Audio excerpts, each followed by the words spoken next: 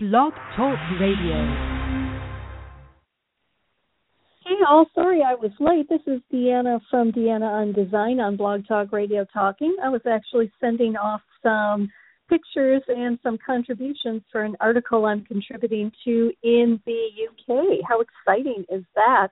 On design trends for the new year. So that's very exciting. And sorry, all of a sudden I looked up and it was 4 o'clock, so I apologize. Welcome to the show today. Today's the second part in our series that we're doing on Healthy New Year, Healthy Home, Healthy You. Our first episode was on reading your labels, and I hope you got to listen to the archive version where we went on for about another 5 minutes or so just on some other terms and causes and what toxins and chemicals, what they're found in. So it's a good re-listen. Today I just wanted to talk about allergies, mold, and mildew in your home. And no matter where you live, you're going to experience something, one of the three or all of the three. Mold, mildew obviously appear when there is an excess of water that is not taken care of right away. This can happen on beach areas, people that live a lot near lakes, flood-prone areas. The mold and mildew, if not cleaned up and taken care of right away, can become a serious health risk. Allergies, you can get allergies. You can be allergic to mold. You can be allergic to mildew. I have mold allergies. You can also be allergic to dust or other, particles that are existing in your air, or being irritated from some of the upper respiratory irritants that we talked about yesterday with the off-gassing of various chemicals and toxins that are found in your fragrancing, your indoor scenting, your textiles, your flooring, cabinets, wall coverings, oh my, right? So one of the first things the easiest thing to take care of this or to help is to just keep a clean house.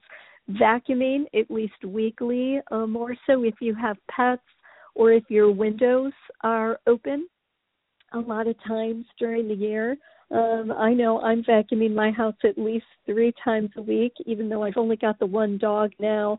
But I live actually on top of a hill, and there's, that's going on around in my area, and it's within a 5-mile radius. And all of that dust and dirt and all of the stuff that gets churned up from people that are digging, from building, that kind of thing is airborne. And there's an area of my house, in the back of the house where, the wind kind of sweeps through, where I will notice a more heavier coating of this, kind of red dirt that we have here in the area. And it's just how it is coming through in the doors and the windows, on the dog's feet, or on your shoes. And also I try and, the shoes come off as soon as you come in the house, or are left right outside, either on the porch or in the entryway area in the back. You wear your slippers and put on your shoes right before you go, so you're not tracking more of that throughout your house. Again, reading your labels. We, talked about that yesterday, so I would say, go to yesterday's episode to get more on that. But most important, if you have any kind of spills, any kind of damage right now at the time of taping this podcast, we had the ice and snow apocalypse that has kind of hit. And now with all the snow and the ice that's melting, we can get some flooding or some water issues. And again, it has been talked about in previous, I think it's on the Casa Verde broadcast, is getting your home ready for spring and fall. And one of the big things, especially for fall, is making sure your home is properly graded along the foundation so that water drains away from your house. I really can't, stress this more. If water is piling up near your foundation, whether you have a crawl space, whether you're on a slab, whether you have a basement, you really have to be cognizant and maintaining that area to make sure that the water is not seeping underneath your crawl space in your basement.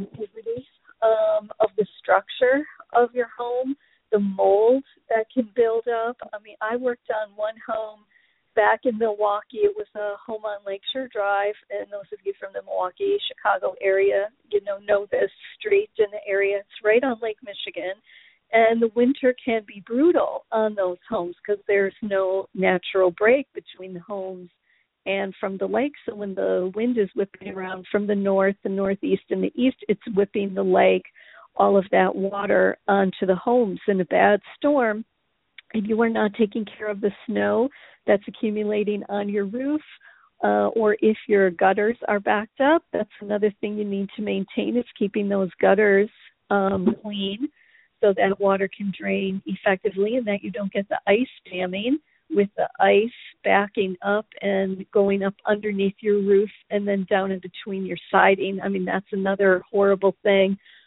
But this house that we worked on, we were working on the third floor. It was a guest bedroom and the bathroom had been wallpapered entirely. We are talking ceiling, all four walls, and as we all know, I hate wallpaper anyway. But in this case, the wallpaper was not used for decoration and to create a mood. It was actually used to hide something.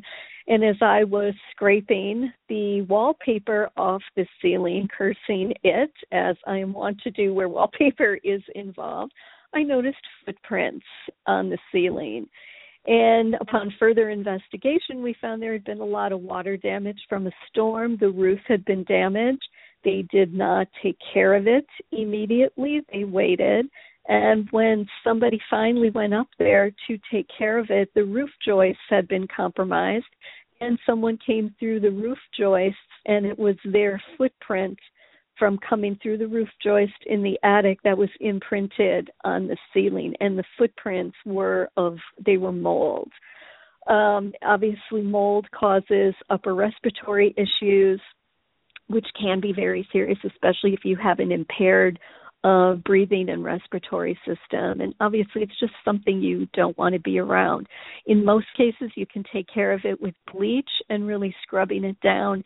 In more serious cases, you do need to have professionals come in to take care of the mold. You're going to have to move out. You can't stay in the home to take care of it. Another thing to help is having your HVAC system properly maintained throughout the year. You're encouraged to get checkups twice a year, once before you turn on that air conditioning, once before you turn on your furnace, making sure that you are cleaning your filters as they need to be cleaned. Obviously, more regularly, the more people you have in the house, if anybody smokes, or if there's pets in the house. Most of the thermostats now will have a key or like an alarm letting you know when your filter needs to be changed. It's a simple, easy fix. You can invest in the HEPA air filters, which will also help clean the air as it's filtering through your house.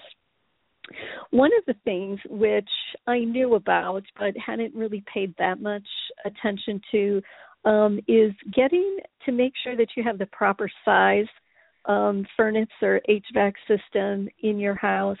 It became very evident since I moved down here to Charlotte. It was never that much of a concern in Wisconsin. It was never brought up. I mean, every home I had or that anyone I knew had the proper weight or size system for the size of the building. However, down here, I had a larger home when I lived in Charlotte, and I had a rather small HVAC system.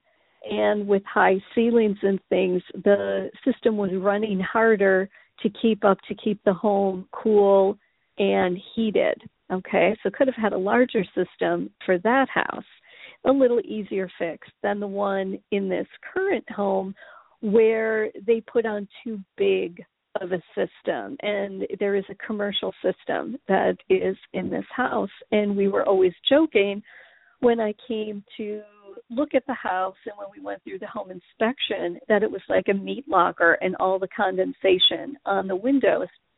Well, it was because the ventilation system in the home, A, wasn't done properly. So the ductwork wasn't run properly through the home. When they did a remodel, they added on a room, and then they put on the wrong size, a much too big, as in 2 times the size, too big system on the house. So it just couldn't run efficiently because the size of the home was too small. So there was a lot of work that had to be done with that. And I'm very proud to say now I do have no more condensation on the home, and the home is fairly efficient. But it was an effort, and it really was a rather expensive process getting through this. So when you're going to look at your HVAC system, make sure you do have a professional, either someone you trust. Make sure you get a couple of estimates, and that you have the proper size system on your home, looking at energy leaks, that type of thing. All of these things is going to help make the breathing or the lungs of your home more efficient, because that's how you have to look at your HVAC system. They are the lungs.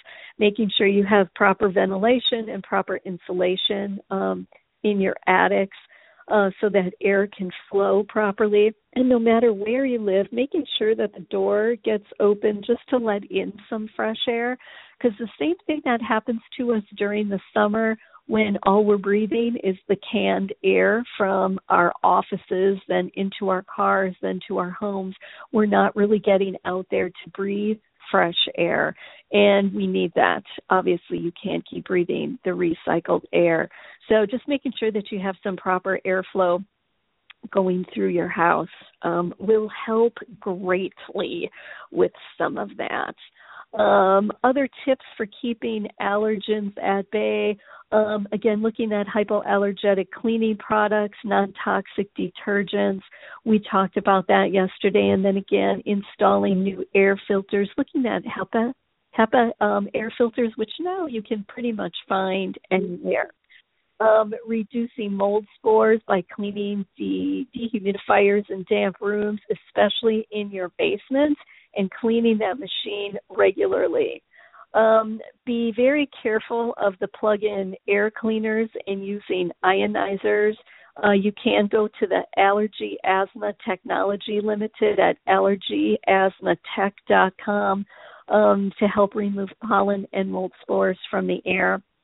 And then keeping pollen out of your home by using an air conditioner during warm months. Okay, and again, we talked about making sure you get the right size. This will cause some controversy about pets in the bedroom. I'm pro my dog, pro the dog in the bedroom. That's entirely up to you. But make sure that you are vacuuming your mattresses, cleaning your bedding on a regular basis, and making sure your pillows and mattresses have the covers on it. Again, you can get the bed bug, the dust inhibitors from your pillows and mattress so that you can breathe easier at night. So for this second episode of Healthy New Year, Healthy Home, Healthy You, I hope we gave you some tips for keeping your allergies at bay. And until next time, this is your host, Deanna Radi, Deanna on Design on Blog Talk Radio. Make sure to follow us, Twitter, Facebook, and Pinterest. Bye now.